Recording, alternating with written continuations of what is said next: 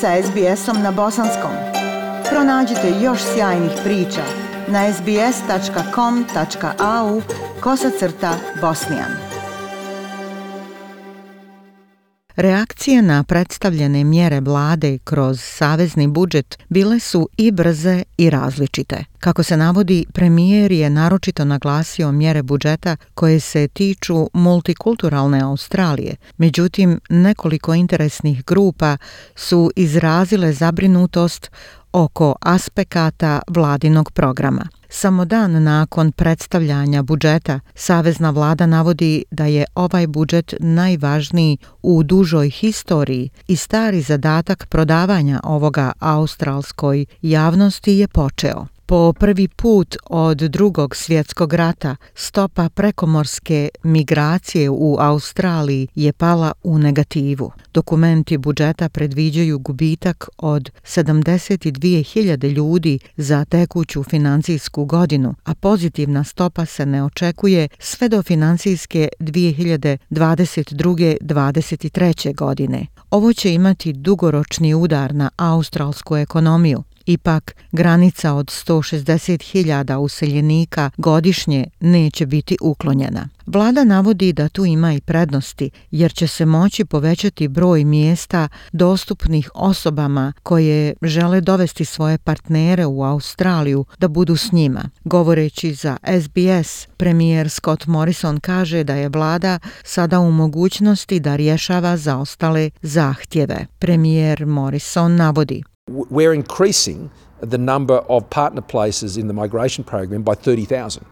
Povećavamo broj mjesta za partnere u migracijskom programu za 30.000.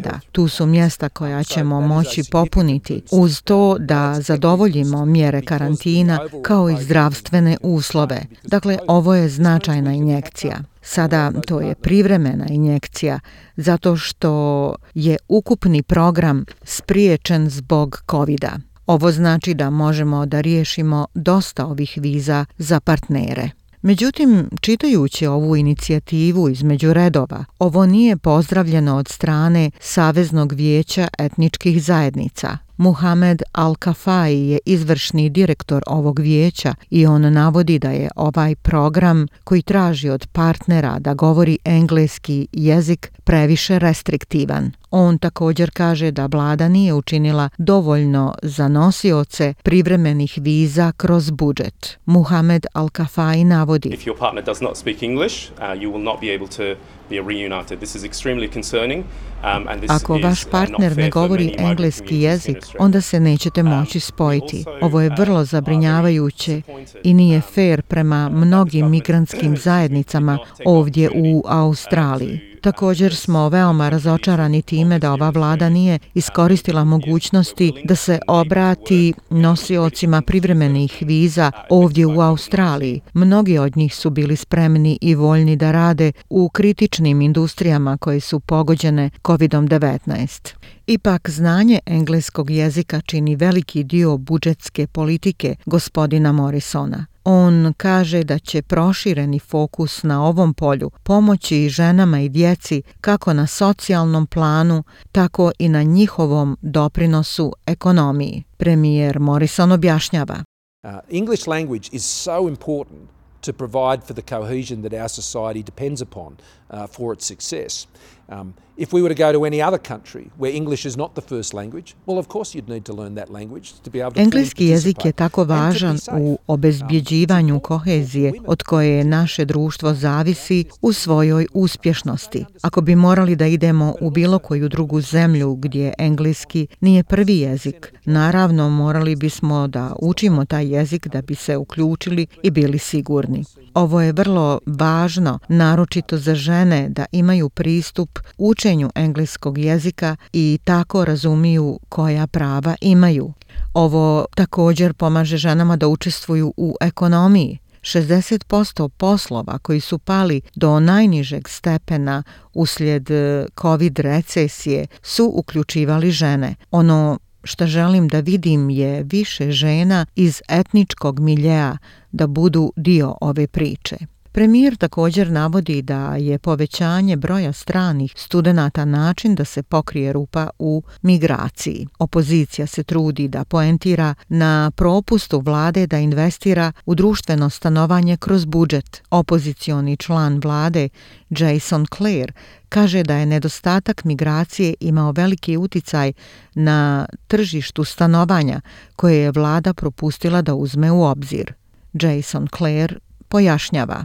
In an environment where migration has stopped, that the way to fill that gap in private demand for housing is to be investing in repairing or building social housing.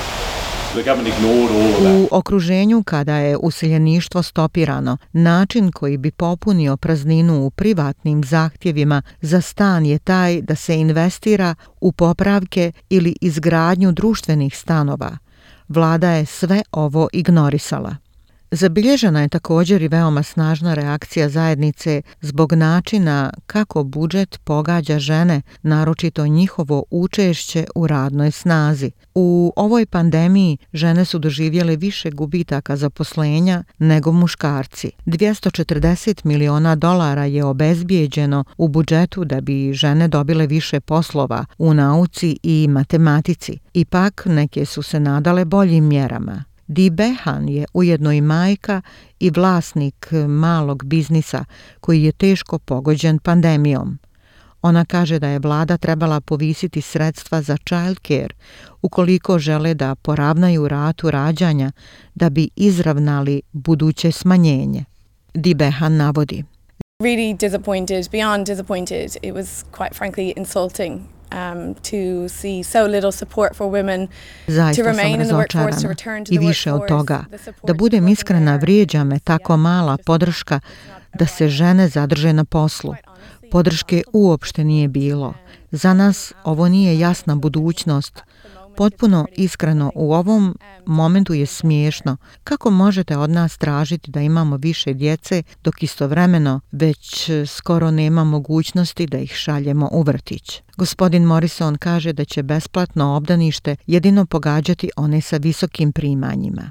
Australska vlada je također mirno skresala godišnji prihvat izbjeglica za 5.000 na godinu. Ovaj rez sa 18.750 na 13.750 će donijeti uštedu od $1 milijarde za koje vlada tvrdi da će biti bolje utrošene na one koji su već u Australiji i traže zaštitu. Ipak, aktivisti navode da će uštede biti nulirane povećanjem troškova za takozvane offshore prihvatne centre. Amnesty International kaže da ovaj potez nema smisla u momentu kada je ljudima pomoć potrebnija više nego ikad. A ukoliko želite saznati kako budžet utiče na vaše financije, možete koristiti SBS budžet kalkulator. Potražite stranicu sbs.com.au/news. SBS na bosanskom. Podijelite naše priče preko Facebooka.